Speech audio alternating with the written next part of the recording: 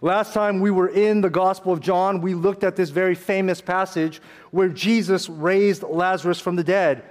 And because Jesus raised Lazarus from the dead, those who were against Christ grew in their anger towards Christ. But not only did they grow in their anger towards Christ, they wanted to kill Lazarus. And that's what we see at the end of our passage today, is that the people, the Jewish leaders, wanted to kill Lazarus. Lazarus was the recipient of Jesus' powerful miracle, but as collateral, because he served as evidence to Jesus' divine power, the Jewish leaders wanted all the more to kill him, to basically destroy any proof that would point to Jesus as the Messiah. And that's where we're going to dive in today. Our passage is unique today. We are in John 12, but John 12, verses 1 to 8 contains a narrative, and that's where I want to draw our message from. That's where I want to preach from, but 9 to 11 provides context. So what we're going to do is we're going to go look at the end first as point number 1, then that'll be a standalone kind of a background setting, then we'll dive into our message at point number 2. Okay, so if you'll follow along, you'll see where we're headed. Point number 1 is plot and persecution. So if you have God's word, meet me in John chapter 12, and we're going to jump to the end of our passage, and we're first going to look at verses 9 to 11, where we see plot and persecution. Satan's aim is always to destroy Christ. Satan's aim has always been to destroy life. Satan's aim is always to destroy the ways of God and the plan of God. And anybody who gets in Satan's way is also going to receive damage, be collateral damage. And this is what we see sadly happening to Lazarus. Notice in verse 9, starting in verse 9, where Lazarus falls into Satan's plot. It says, when the large crowd of the Jews learned that Jesus was there, they came not only on account of him, but also to see Lazarus, whom he had raised from the dead. So the chief priests, these are the Jewish leaders, made plans to put Lazarus to death as well. Because on account of him, many of the Jews were going away and believing in Jesus.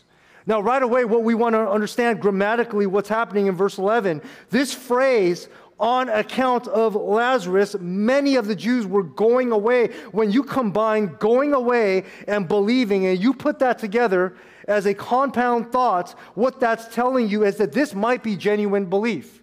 In fact, many scholars will say that this is genuine belief, that because of Lazarus' testimony, he didn't even have to say a word, he just has to be alive. Is that everybody in the town of Bethany knew that Lazarus was in the grave. They knew that he was dead. And so simply him being alive again would bring power, a powerful testimony to this man, Jesus Christ. Who is Jesus Christ? Well, whoever he is, he's powerful enough that this man who was clearly dead is now alive again. And that was a blow to the Pharisees and the Sadducees and the religious leaders. That would be a blow to anyone that would want to challenge the messiahship of Jesus. No man could raise a dead person from the grave, yet Jesus could. And so because Lazarus was alive, he served as an ongoing testimony. So if you want to eliminate the evidence of God, what do? You kill Lazarus. You put him to death, then there's no living testimony. And so that's what they wanted to do. So the chief priests made plans to put Lazarus to death as well, because on account of him, many of the Jews were actually going away, and that tells you what they're going away from. They're going away from the Jewish power structure. The Jewish leaders are losing influence and power, and people are questioning the chief priests, and instead now they're believing in Jesus. And again, scholars say that this presumably is genuine belief, and that's what's happening. And so that brings us to our understanding that people will persecute you if you have Christ. If Jesus does work in your life, or if you hold to Christian values and you try to live by the Word of God, people will persecute you, not because they hate you, but because they hate Christ. And because they hate Christ, they will show hatred towards you. And this is just a reality we have to live in. If God uses you to bring people to Christ, those who are offended by people coming to Christ will hate you. If you lead someone to Christ, their family might hate you because their family is against Christ. So persecution is really the real cost of following Jesus. And that's the surrounding context. Chapter 11, at the end of chapter 11, they want to kill Jesus. And in verses 9 to 11, they want to kill Lazarus because Lazarus served as a testimony to Jesus. That's the background. Now we're going to start our sermon. So 40 minutes starts now. No, I'm just kidding. But now we're going to start our sermon. In verses 1 to 8, I want to simply speak to this thought, that God will work through our generosity and greed, but our generosity and gratitude, but Satan will work through our greed. Again, I never give the big idea in the beginning, so let me try it one more time, okay? God will work through our generosity and gratitude, but Satan will work through our greed. That's what I simply want you to see as the main point from verses 1 to 8. And where we see the relationship between generosity and gratitude is the question, what makes a person generous? I've yet to meet a person who is genuinely generous who is not a grateful person. People who are generous are grateful. This applies in and outside of the church. You meet non-Christians who are seriously generous in life. They're grateful for something. They're grateful for life. They're grateful for opportunities that have been given to them. But for the Christ follower, we are ultimately called to be generous, to be cheerful givers, because we've received a lot through Christ, that we ought to be grateful people, and grateful people become generous people. And so God works through our generosity and gratitude, but Satan, in his plot, will work through people's greed. He will tempt us to be greedy, and by using our greed, he will seek to accomplish his plot. And so that leads us to point number 2. So point number 1 was just setting the context, the plot and persecution. But point number 2, I want you to see from verses 1 to 3, sacrificial generosity and gratitude. Sacrificial generosity and gratitude. Notice in verses 1 to 3, it says this, verse 1 of John 12, 6 days before the Passover, Jesus therefore came to Bethany where Lazarus was, whom Jesus had raised from the dead. So they gave a dinner for him there in Bethany. Martha served. She's in full character. Lazarus was one of those reclining with him at the table. Lazy guy. Lazarus. No, he's not lazy. I'll tell you why he's there. Verse 3. Mary, therefore, took a pound of expensive ointment made from pure nard and anointed the feet of Jesus and wiped his feet with her hair. That's gross.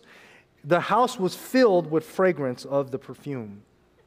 All of those little comments that I made are important because you need to read in to the text, the context, so that you kind of see the weight of her sacrifice, the humiliation that she put herself forth, that she put forth, that she was willing to be humiliated because of her love for Christ. But here's what happens, okay? So verse 1 gives us the time and the occasion. We began with the point of theological significance, the time and the occasion. This is 6 days before Passover. So 6 days from now would be Good Friday. So this is Saturday before Good Friday. This is the Saturday before Jesus is crucified. It's no coincidence that they're here having this meal, and 6 days later that Jesus would go to the cross as the true and better Passover lamb. God delivered his people from Egyptian slavery by giving them shelter under the blood of the Passover lamb. Now here, at this point in John's gospel, God would 6 days later deliver his people from spiritual slavery, not Egyptian slavery, but spiritual slavery, if his people take shelter under the blood of Jesus Christ, the true and better Lamb of God. So this is 6 days before Passover in Bethany. Now, Bethany was the hometown of Mary, Martha, and Lazarus. And so, noting that this happened in Bethany tells you that this Mary is not the same woman in Luke chapter 7. This is not the same Mary in Luke. This is not the same woman as we read about in Luke chapter 7, who uses her tears to wipe Jesus' feet. This is completely a different person because it's a different locale, a different location. And the last time Jesus was in Bethany, he raised Lazarus from the dead. Now, verse 2 says they're having dinner celebrating Jesus' presence.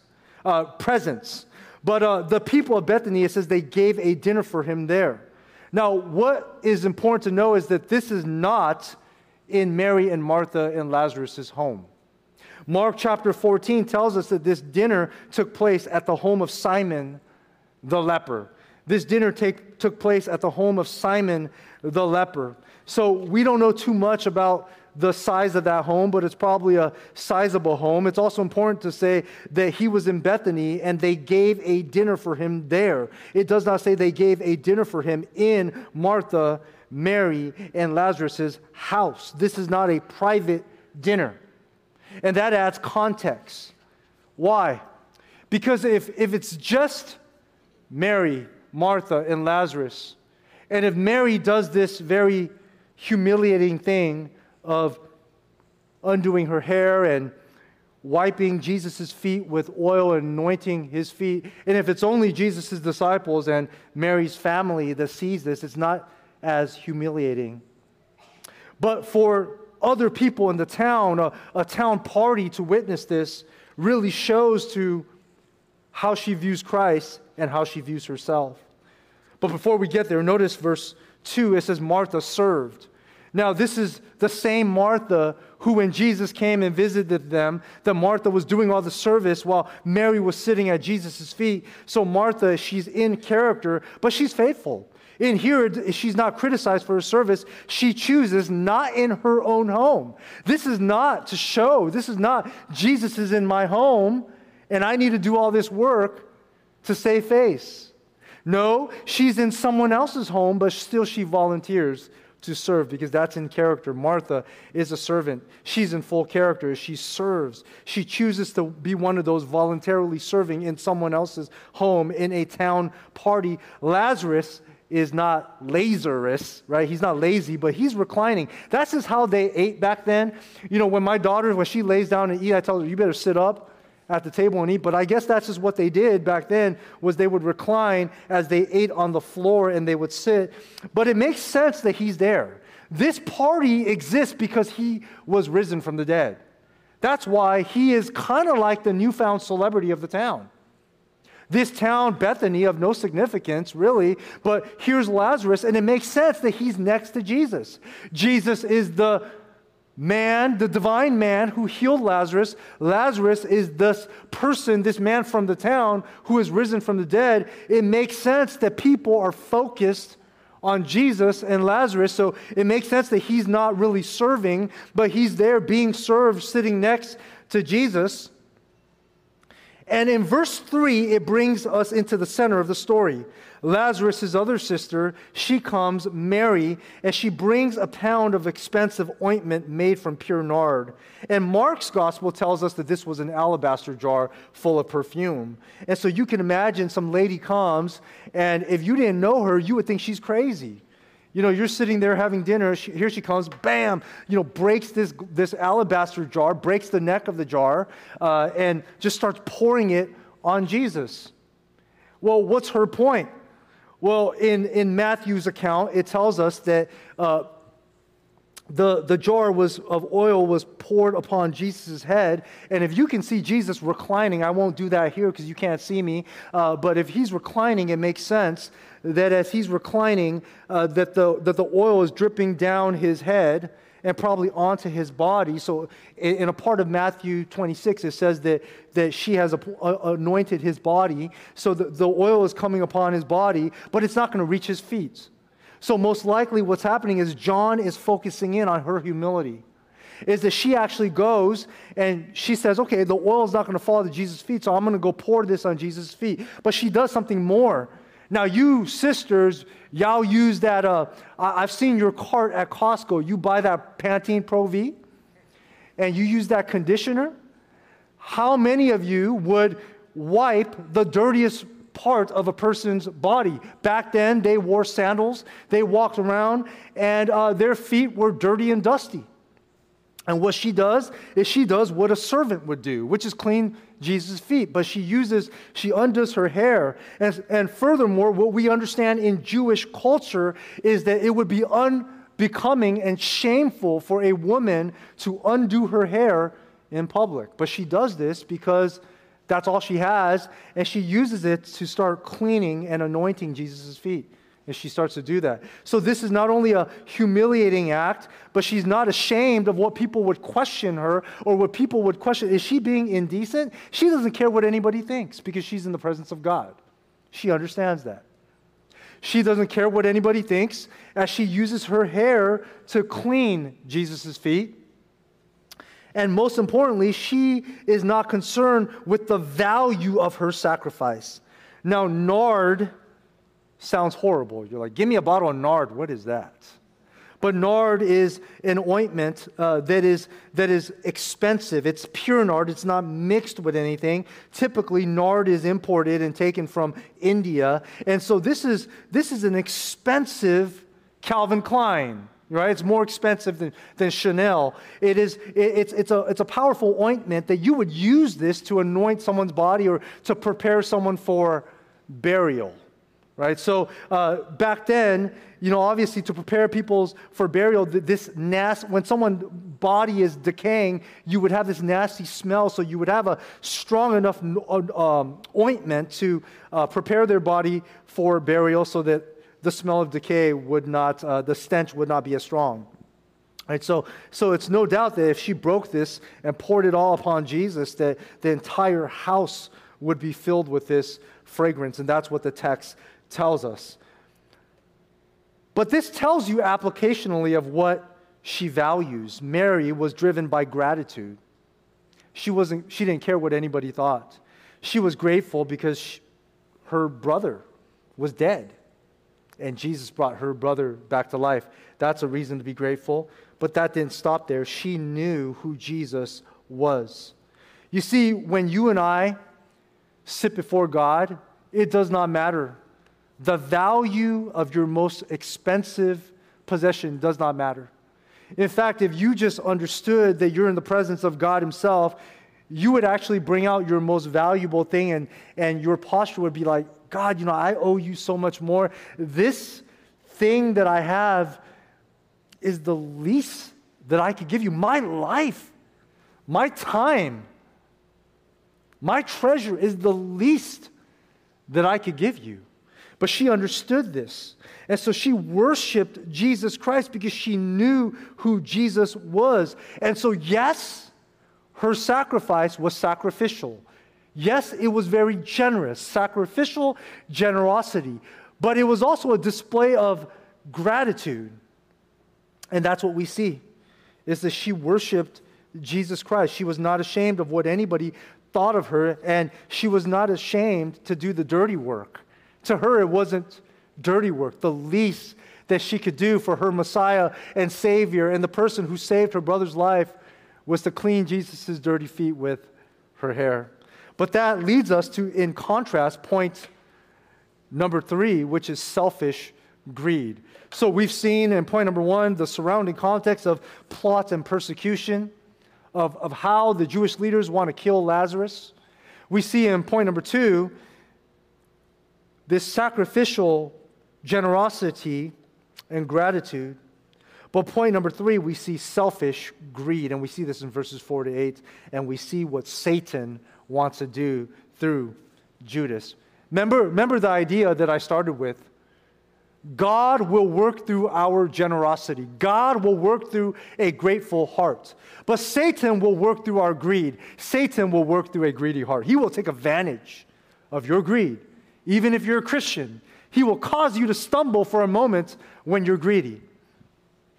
And we see this starting in verse 4. Judas is not a Christian, but I'm just saying. Verse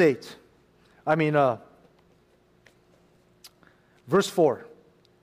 Verses 4 to 8, it says this: Judas Iscariot, one of his disciples, he who was about to betray him, said, "Why was this ointment not sold for 300 denarii and given to the poor?" Verse 6, he had said this not because he cared about the poor, but because he was a thief.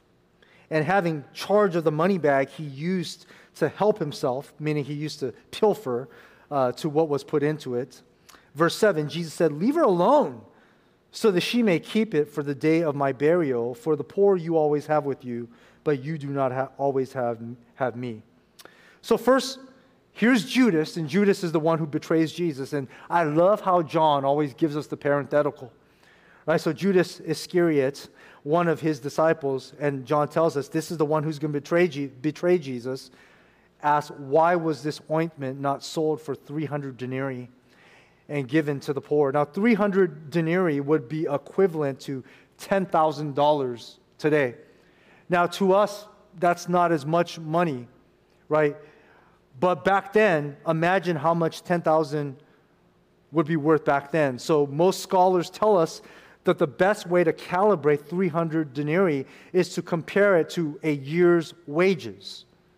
So I don't know how much y'all make, but anywhere from, 50,000 to 100,000, 200,000, I look at some of your vehicles and I judge you. No, I'm just kidding. I just look at that and I just kind of scale it. Well, you got like 3 of those things. So for so for certain, you at least are making $50,000 a year, right? At the minimum. And so you consider that's a lot of money. Now, I love how John kind of dives into this, because Judas is saying that's a year's worth of money. And Judas says he is deceptive. He says, "Why don't you just give it out to the poor?" And I'm like, wow, that kind of rhymes. It's that she poured out. And he's saying, why pour it out? Give it to the poor. And I think it's amazing that he says this in verse 6. As we read, John gives you this insight. He says, Judas is a scoundrel. He's a lowlife. He's a lowlife. I mean, who steals the offering money? Let alone, if we took an offering and said, hey guys, we're going to take an offering for single mothers. We're going to take an offering for orphans. And somebody starts stealing from that money. What would you think of that person? And what if that person was one of the leaders? And so John's telling you, Judas is not just greedy. He is a lowlife. His greed consumes him, where he would steal from the money bag of the ministry of Jesus Christ, who went around healing people. Verse 6 tells you that. It's not because Judas cared about the poor. He was a thief, having charge of the money bag. And so he was entrusted. Can you imagine that? Obviously, Jesus knows.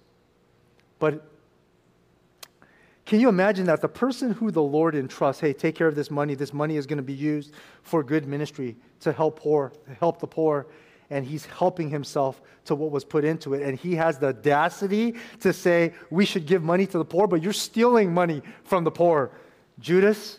But that's what Satan does with greed. Because when you're greedy, you'll never be satisfied. You'll never be satisfied. You can have the Messiah provide all the food for you. You can have the Messiah there with you. But you'll want every last penny, even what is dedicated to the work of the Lord. So Mary's act was a spontaneous outpouring of love and devotion for Christ. Yet Judas's greed would be used by Satan eventually to betray Christ. Now, when you look at verse 7, it brings you back into Mary's heart. When Jesus rebukes Judas and says, leave her alone so that she may keep it for the day of my burial. Now, this needs to be explained. Mary poured out all of it. It doesn't say anywhere in the text that she poured out half of it and decided to save it, and Jesus saying, let her keep it. Let her keep it. No, what Jesus is saying is that leave her alone. She's done a good thing. That rather than selling it for a year's wages, she decided to anoint me beforehand without even knowing it. Mary has no idea what she's doing. She is doing two things. And how we know that is the context. In the very next passage, Jesus is going to ride into Jerusalem as his triumphal entry. He's going to ride a donkey into town. And that's the humble king coming in. That's the coronation of Christ. Even though we know he's going to the cross is actually how he achieves his throne, is that he goes to the cross, dies, accomplishes victory over sin, death, and Satan. He resurrects and sits on his throne in heaven, but it's through the cross. So he's riding to his throne, and the path to his throne is through the cross. And so Mary, in a way, is anointing King Jesus for his kingship. But he's also going to die, and his body is going to go into the grave temporarily, and so she's also beforehand preparing his body for burial. And that's all Jesus is saying, is that leave her alone. She decided to keep it for the day of my burial. She is anointing my body beforehand. So what Jesus is essentially saying is that, Judas, leave her alone. She's done a great and beautiful thing. And then in verse 8, when Jesus refers to the poor, you'll always have the poor with me, but you don't always have me. He's not disparaging ministry to the poor. He's simply making the point, something that Mary understood, that the presence of Christ is more important. Because it is the presence of Christ that actually puts our minds and our hearts into proper perspective. We understand this. If you don't love God, you will not love your neighbor. There is a chief command, which is to love God with everything that you are, and then you will love your neighbor as yourself. First, you need to love Christ, then you will love one another. If you don't love God rightly, you will never rightly love your neighbor. And Jesus understood this. So Jesus is not disparaging ministry to the poor. He's saying, you will always have the poor, but you will not love the poor if you don't have your priorities right. You will always have the poor to minister to. There are still the poor today. You will always have the poor long after I'm gone, but you will not always have me in my incarnate form. And essentially, if you don't worship, you're not going to serve well. If you don't worship the presence of Jesus Christ, if you don't seek God, you will not serve man well. There are plenty of people we know that serve the poor, and that's a good thing, but if they aren't serving it for Jesus Christ, then maybe they're serving it to make themselves feel good, to make themselves feel better than other people who don't serve the poor. But when you serve the poor because you love Jesus Christ, that's a completely different story. See, Mary poured out 1 year's worth of wages for Christ. She was willing to become poor because she realized that apart from Christ, she has nothing. I don't know about this. I studied it. Some commentators talk about it. Others don't. But some commentators point out this thing. I'll just put it before you, that this was like her marriage gift. That, yeah, you would save it as something really expensive to use only once in your life when someone dies. But other scholars say that when she meets a man, and when Mary decides to marry, that she would present this to the family of her husband as a gift because of its immense value. So by breaking it and, quote unquote, wasting it on Jesus, she's giving away her marriage gift. I don't know if that's true. I don't know if that's just scholars reading into it to make it sound good. But if that's the case, she's willing to become poor. If someone is willing to become poor because they realize that they're spiritually bankrupt apart from Christ, in order to count it all as loss for the surpassing worth of knowing Christ Jesus my Lord, then don't you think that this person would indeed have a heart for the poor? You see, she understands it. She understands what it's about to have her priorities straight. So she broke that vial of perfume, poured it out on Christ, because she would not understand now. She didn't know what she was doing, I don't think, until after the fact. But on the cross, Christ would pour out her blood for her. I don't know at what point Mary realized what she did. Maybe this is what happened. So follow me theologically on this. Mary does the act, and here's the application. All right, let me give you the application first. Sometimes we don't know when God is using our gratitude. Sometimes we don't know that God is using our generosity until we die. Sometimes we don't know till years later when we do something great for God, but God doesn't give us the credit. later on we realize it. I don't know when Mary dies, but I think this might have been what happened. Mary does this act out of her pure love for Jesus Christ. She does not see what she does as a waste of money. And Jesus goes to the cross. He dies. He rises again. Later on, and I don't know if Mary's still alive at this point. I mean, somebody could probably do the math, do the history, one of you nerds, but I don't know. And finally, John writes his gospel. John's inspired by the Holy Spirit. So John knows what Jesus is thinking. So John writes, Mary was anointing Jesus for his kingship. Maybe if Mary's still alive, much older than, receives a letter of John and says, wow, it's written in all of history by Matthew, Mark, and John what I've done. All the saints in history will talk about Mary and her sacrifice. Maybe if she's dead, she doesn't hear about it until she's in heaven. But isn't that how God works? Sometimes God doesn't tell us, I am doing an amazing thing through you. You have no idea. In the moment, you are reacting. You are worshiping Jesus. You are serving people. Martha, one-liner, Martha served. She doesn't know the impact of how her name goes down in history.